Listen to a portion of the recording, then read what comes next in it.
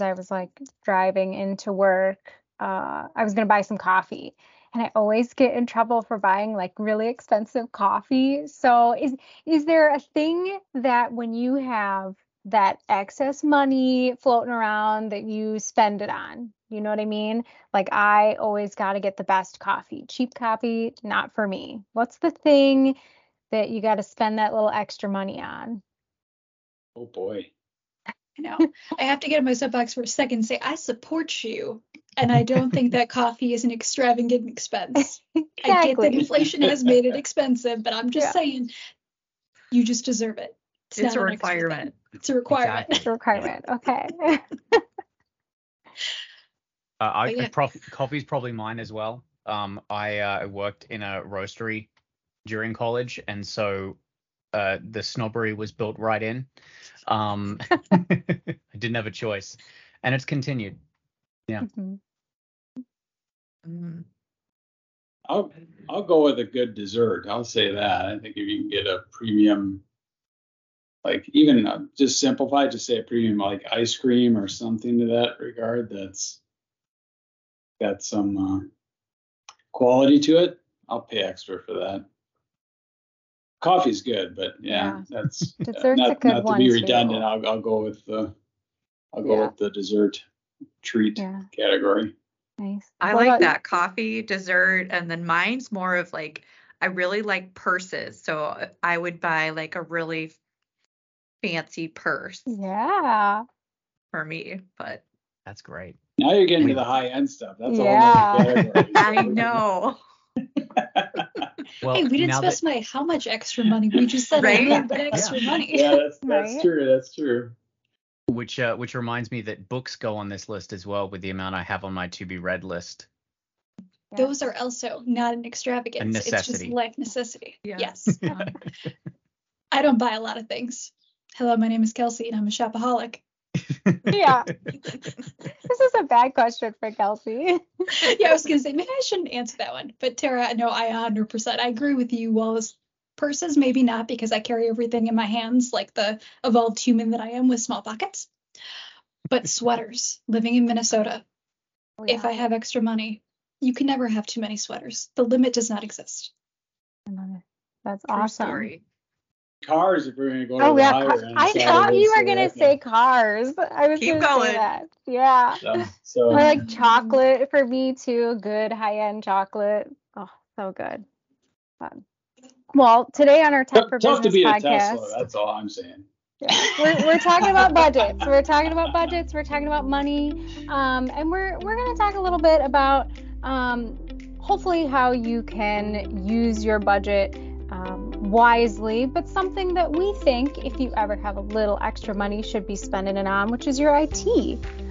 Tara, Kelsey, and I are joined by Kyle, our president and CEO, and Matthew, our VC. And when it comes to budgeting for IT, where do you even start? Where do you begin? I can do the kind of the start and just kind of the general topic side, and we run into this with many cases talking to organization is they usually don't have an existing pretense of how much of their percent of their revenue side of that should really be set aside for technology. And there's a number of different studies out there. I mean, industry average on general non-regulated organizations is about 3%. Again, that's just a very standard number side of it. So again, the amount that you'd set aside could vary depending on the size and revenue of the organization. You get into healthcare and other regulatory sides of it, and Matthew, you can chime in on side if I remember all these numbers right, but around 7-8%. It's a much bigger number, just because of the amount of technology for compliance and regulatory reasons side of it. So you got kind of those general percentage numbers, and obviously it'll vary in between. The real world that I run into when talking to most organizations, it's whatever they've been doing in the past, so it's just a repeating of the general past or whatever then they're told that they have to do, whether it's from a regulatory of the, because of the industry again that they're in, or of a supported vendor or customer of theirs that they are regulated now because they're regulated, they're part of the overall food chain as you would for their supplier, or customer that they're trying to work with. So, there's then all of a sudden their budget changes and they're scrambling a little bit because it's more of a reactionary spend on those cases. We would generally advocate, again, to get in that proactive side of it, to adhere to just some general planning side of that. And planning is usually that first step to make the spend at least more predictable side of that. And then at simple level, it's hardware refresh, looking at your workstation servers and component sides and saying, I'm going to replace, typically we'd advocate that your workstations would be about a 5-year usable life, as well as your server sides of those. So just plan 1/5 of your workstations be replaced every year. And then your servers every 5 years. If you have multiple servers, stagger them, so you don't have it all refreshed at one time if possible. If you're in multiple servers, sometimes you have the actual hardware versus the software virtual servers. So there's a little more logistics to it. But the general name of the game there is try to spread the expenditures out, but they're coming, so you can plan in advance, and what your annual subscriptions are and so forth. So predictability is a big part of the game to keep the costs in check, so you're not surprised by a $20,000 expenditure that you weren't planning on. That's for sure we try to avoid, because those are painful. Yeah. I mean, I agree with everything you've said there, Kyle. It's all about, in what have you been spending previously and why have you been spending it, right? We can look at what they spent a year, 2 years, 3 years. And generally, obviously, we work with a lot of nonprofits, and I've had experience previously. There does tend to be a little bit of less awareness of maybe exactly what's in place in the smaller nonprofits, though it's easy to lose track of what you have everywhere. So my recommendation is kind of tying in with what Kyle said. Make sure you know every piece of technology you have, and then make that definition of how long you're going to have before you replace it. And your budget is based around that process. If you're doing this at that level and you're doing it with your computers being under warranty and then your servers being under warranty, the replacement of those devices often is going to fall under having the part replaced if it's breaking early, or fully replacing the device so it's under warranty again. It significantly decreases your unexpected costs. And unexpected versus expected costs is exactly what the budget comes down to. You can't be consistent if you aren't aware or expecting anything to go wrong. And that's the other thing that I tend to see, is that there's this kind of hope of it's working now, it'll keep working. And we can't do that. that's where it gets a little dangerous. Yeah, the days when your server's 10 years old is that can be a very expensive replacement. Why you avoided some expenditure sides of it can be very painful when it's unplanned. And labor is typically, when deploying new solutions, is one of your most expensive components. That'll far exceed the actual cost of the what you're acquiring in a lot of cases. Sides of that. So anything you do that's planned and organized is going to be far, far cheaper. And so whatever you can get in a proactive stance and align your budget properly side of it, and just plan accordingly, it's going to definitely help control your overall IT costs. Reactionary is just very expensive. Very expensive. Yeah. There's the amount of time, the amount of extra cost that goes into getting something deployed same day, next day, within a week, so that you can keep operating, is exponentially bigger than the amount to say, oh, we have to be down for a week because of a big change.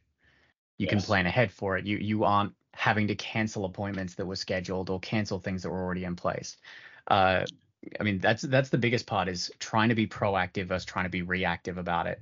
Trying to not just plan, but also say, we know this is going to happen, or we know that something will occur, and you can plan for unexpected events in a similar way of what will we do if something breaks that we're not expecting to break? Should we have a spare on hand? Should we have a second location we can go to? I'm instantly falling into the incident response side of things, and I need to stop that. But there's so many things that can go wrong, and that's where I tend to live with the work that I do. But when you're planning for that budget, you can have those thoughts because you've already covered the basics of which machines are the most important. Like, if our director's laptop dies, is that more critical than the one that we tend to print from in the office? Probably. Yep. And those same replacement policies and putting together that budget, not even putting together a budget, I think putting together just an asset list, putting together a data location list, putting together a software list. This goes in with what you said before, Kyle, about once you have those things, you can say, well, this software costs X amount a year. This hardware needs to be replaced every 5 years. This data is in a location that we need to move because we don't like where it is right now, or we want to put it in the cloud eventually. That asset list, as well as being a huge compliance requirement for basically every compliance that can run through my head when I'm saying this, is where I personally start when I'm talking about budgets. I know it gets a little bit more granular and there's ways to do it that are quicker, but I feel like for me, at least, that list is where I go before I begin to have that conversation, because otherwise there's too many unknowns. Yeah, it's really just organizing, getting it all organized so you can actually assess where you need to go with it, because that planning is just so paramount side. It kind of lends in when we talk about the nonprofit side. One area is we discuss with many nonprofits, because obviously, the dollars are limited typically. They need to be very cognitive of the spend side with it, and they don't always have necessarily the consistency of a revenue stream because they're not necessarily selling anything. They rely on grants and other things. Programs from Microsoft and Google and these vendors, they have nonprofit programs with nonprofit licensing that's very, very cost effective side of it. And many of them, for example, when you talk about, understanding your data location, you can leverage the cloud, file storage systems on their sides and now eliminate the spend of, say, an on-premise file server, which then also, opens up, better security and better functionality side of it. But many organizations, again, just haven't taken that stop to plan that side. Once then now you can leverage, and now you're that one spend with that lower cost licensing side, you just leverage it even further. And you get into these packages like 365 and those other components. There's so many tools and services there that could replace what you're probably paying for in another aspect. So you're kind of having that extra spend that you can ultimately eliminate. So now you're just that much more efficient as well. So that lowers your IT spend. Yeah, I had that exact conversation with a friend who came to me for some advice not too long ago. Their current IT was recommending that they replace their entire server system, update their entire local network. They had completely disconnected buildings, and so they were going to have to get some site-to-site VPNs. No, it was I'm forgetting the term, which is great. Basically, radio signal Wi-Fi connections. Oh, really? Yeah. Like a wireless bridge? A wireless bridge, that's the one. Yes, they're quite remote. To make sure that they had the full LAN in the other locations, and they had internet at every building. They didn't need that, and I recommended they just look into what would happen if they moved everything up to their Office 365 environment that they already had. We were nearing a 6-figure save on their expenditure when it came to hardware, deployment costs, training costs for their staff, because it's important to keep that in mind when you're changing your environment as well. It was a big saving for them, all because their current IT just didn't really have someone in place to have that conversation for them, which I think for me is kind of a large part of this as well. Generally, you maybe have someone on site, maybe you do have an internal IT person, but they're good with the hands-on side of things, right? They're good with making the computers run again, making sure the network's up, fixing the internet if it's broken. Maybe they're fantastic with the software you use as well, right? They're significantly saving you money. But the business side of things, how that works for the organization, is such a different mindset. I can still remember the moment that an old CEO said to me and like pointed that difference out, and I felt my brain break a little bit as I went from thinking like an engineer to thinking like someone who was like business minded in that way. And that is where I think we see the most of this cost savings coming from.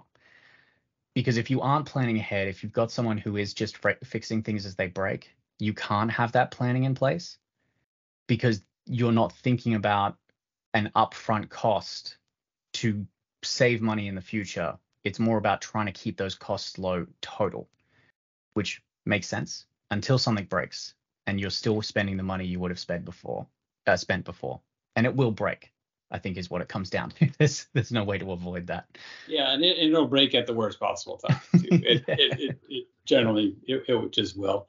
The other aspect side when you're talking about your situation and going to 365 with the data side of it, the other cost and the other benefit side is when you talk about your incident side, you're like a disaster recovery, any kind of those other sides, the cost of backup and those other things that also, are areas that are probably not addressed in many cases, but should be. So now if you try to address it and you haven't embraced some of these other types of services side, now you got those additional costs coming in. So, not only do you get the benefits of simplifying your infrastructure side of it, now you enable other capabilities you just didn't flat out have that would even cost you more. So there's multiple rewards, but again, it all comes back to really understanding first, where you're at, and then you can make much better planning decisions, and that extra time up front, will really pay a lot of dividends versus the, being on the, I always call that technology treadmill. It just kind of feels like you just kind of are just continuously just replacing what we're doing, and you tend to run with the methodology. Well, it's working. We don't have a lot of challenges or problems, so we're just going to keep doing what we're doing. Where at some point there's a benefit to stop and pause and assess, just because technology changes so fast that we were having the conversation the other day that if you're replacing a server that's 5 years old, and now you're going to put another one in, now you're talking about a 10-year span between those two. 10 years in our field is a lifetime, so you really, I think, have to reassess holistically how you're leveraging your technology before you make that next 5-year spend, because at the end of that 5 years, it's probably not going to be the right solution if you're replacing in a lot of cases, or you may not want to just do like for like. You may want to start embracing other aspects of certain cloud technologies, other areas where you potentially outsource, other ways where maybe make a partial spend there now and start looking at some other ways, so you start making the steps in the right direction. But again, can't do that unless you stop and take a holistic planning session and really say, how are we using technology? What do we really needed to do? What else is out there? Is there a better way to handle this? And I know you'd love to talk about the cybersecurity risks and all the other side that definitely come into those conversations, that you just need to find ways to mitigate risk, quite honestly. And technology now needs to be part of the conversation, because legacy IT, if you call it that, on just having systems on site and doing those things, there's a lot of risk footprint there that you may want to assess that you don't want to have, going forward. Yeah. And you've reminded me of something from a previous organization. Basically, there was an organization, a nonprofit, we were coming in to assist, and we found out during our assessment that they had someone who was assisting them, and basically volunteering for them as their IT was a full network administrator for a large organization nearby. And they were basically, when their servers were being replaced, they were providing these servers to the replacement ones to the nonprofit for free, as a way of allowing them to kind of upgrade their hardware consistently. Very kind of them, really nice. One of the things that we found from that, though, was that the hardware that was being replaced and put in was continuing to run the software or the operating system that was in use previously, which meant that the software they were getting, the OS they were getting, was at minimum 5 years old. And on top of that, the technician that was offering their time, while a fantastic technician from everything I've seen, did have a proclivity for older server versions.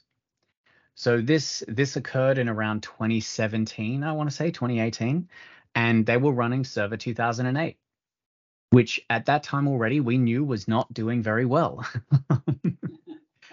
So we're instantly in a position where we need to have a conversation around, hey, there's a lot of security flaws in this version. At the very least, you need to upgrade to revision 2, which they hadn't done.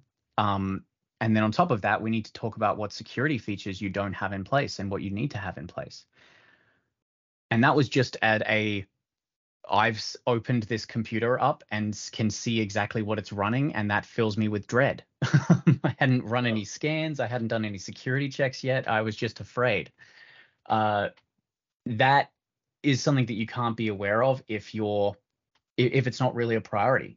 And I know that it seems like it's not. You've got a situation in place that's working for you. These things are happening, but having that kind of, a new set of eyes come in and review it at any time is always good.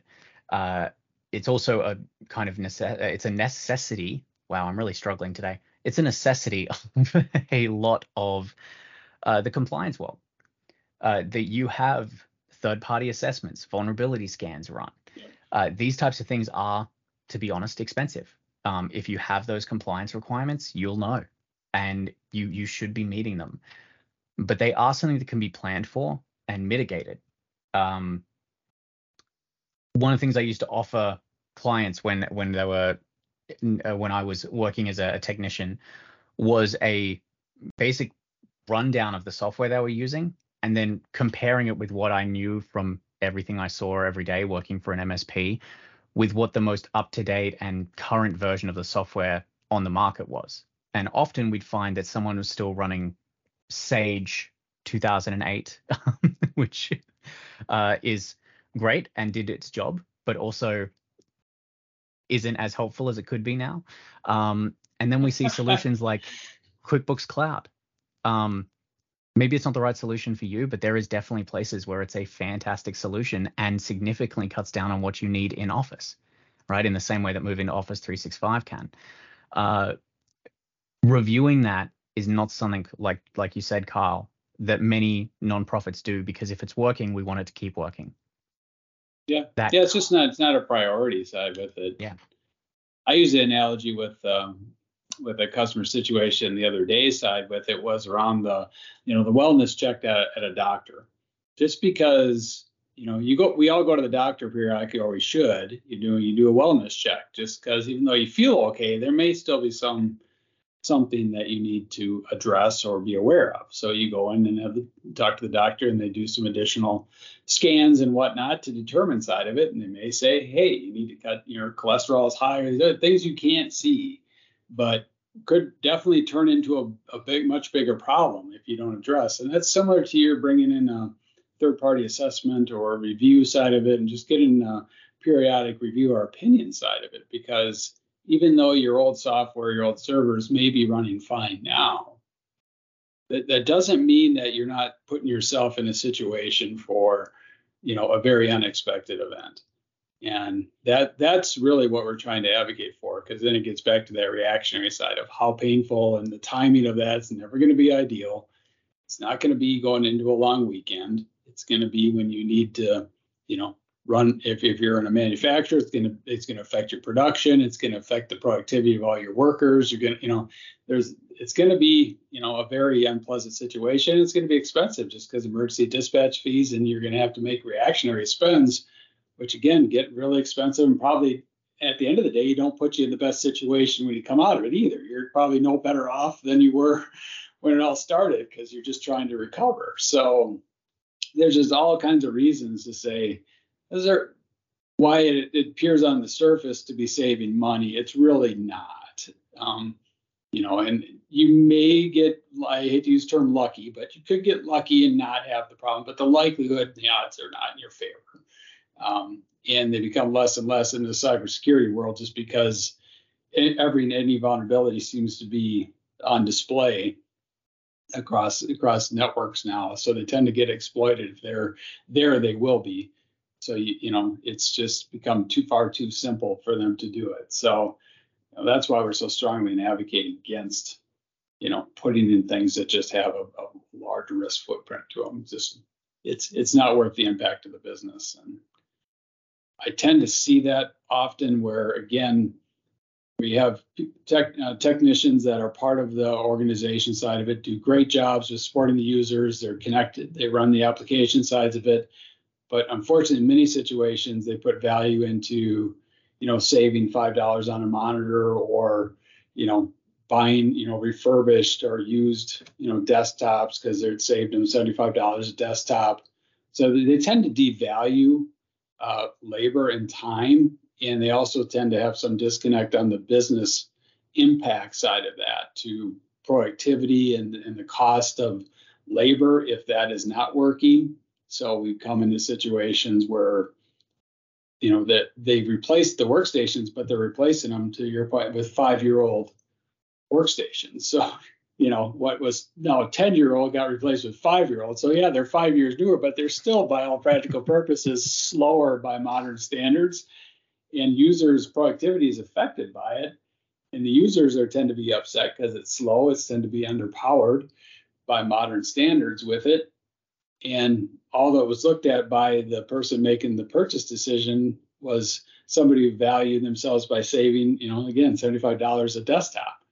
Well, that $75 gets lost on a daily basis in productivity. So the multiplier is pretty huge in what it usually winds up being. So, unfortunately, it's not all places, of course, but, we see those scenarios. So that's where, the business owners need to be, and the C-levels need to be at least involved and understand and say, I don't want you to cut, costs. I want predictability and I want equated value, but I'm not going to reward you on trying to cut corners on the cost, because that isn't necessarily going to give you the lowest cost IT.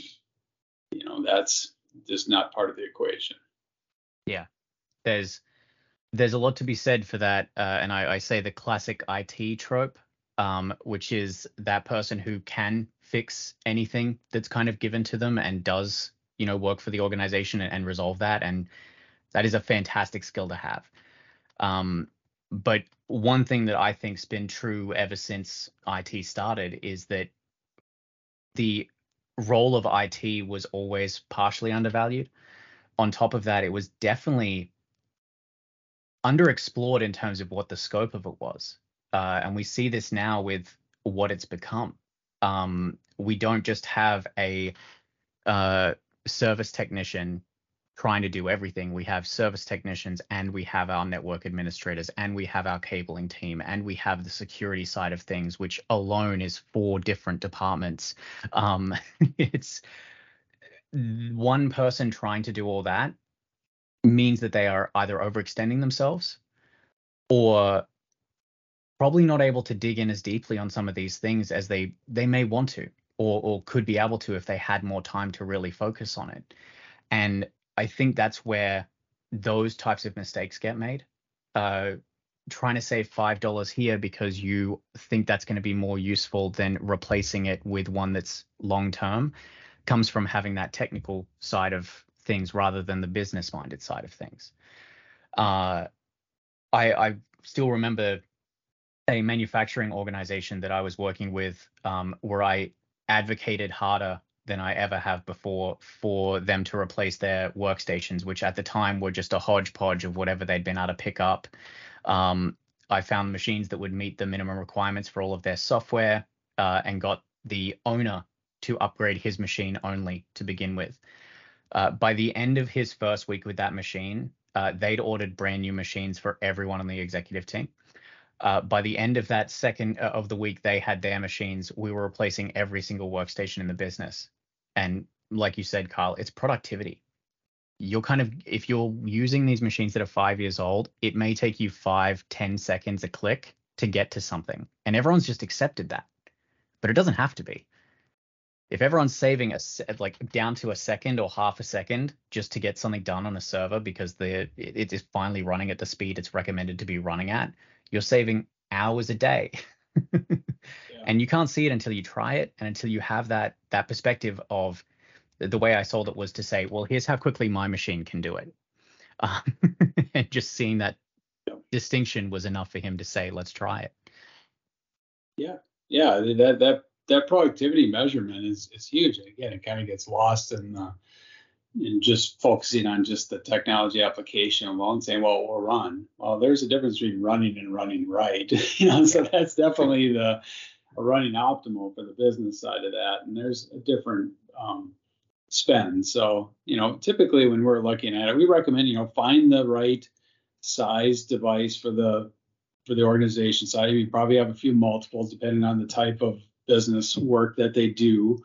And then, set aside a X amount of budget. Say you have some $2,500 machines, you have some $1,500 machines, you may have some $4,500 machines, a couple of those for your power users, sides of those. But, create your budget, how many you're going to have every year.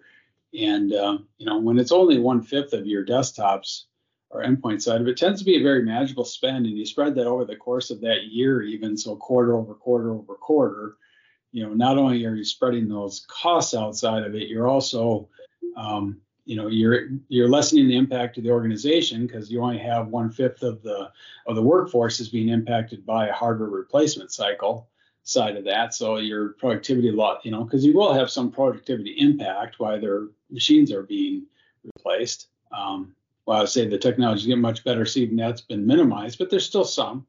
And as well as it keeps, if when you have on-site IT or partner side, calls to the support desk after the migration is limited as well because you got a much smaller subset. So there's a lot of reasons to advocate and do that. But now it's predictable. Everything's current and tends to be support is far more reliable. As Matthew was mentioning on the warranty side of that, you got the newer hardware. Again, it's not as much wear and tear. So there's a lot of good reasons, and it ultimately will lower your IT spend. And the only other thing I was going to add on the internal side that we see this come up from time to time is the use of just open source or free software side of that. And I know that tends to be attractive in a lot of cases. And why I love technology and I love Linux and I love a lot of those things. It's not something I would advocate for to put in production. And the main reason why is that it tends to be built by the person who built it has all the knowledge. And you're relying on that individual now for your sole line of support. And if that individual is on vacation, unavailable, you're just very limited in your support access, which will ultimately impact the business in a negative way. So whether, if you're looking at open source phone systems or firewalls or servers, of those things, it's just, you can't put an SLA around it. You don't have a commercial support line to go to, I would advocate against it in a commercial environment. I think it's great for learning. I think it's great for, personal use side of that, to experience with technology side of that. And you tend to see those open sources get integrated into commercial applications. And when you do, and you have a commercial support line with a vendor line and a guaranteed SLA with live support, then I think having that in a commercial environment is where you want to be. But without that, I would strongly caution businesses to reconsider, because while it seems like a low cost up front, the impact of the business again can affect the productivity in a huge negative way.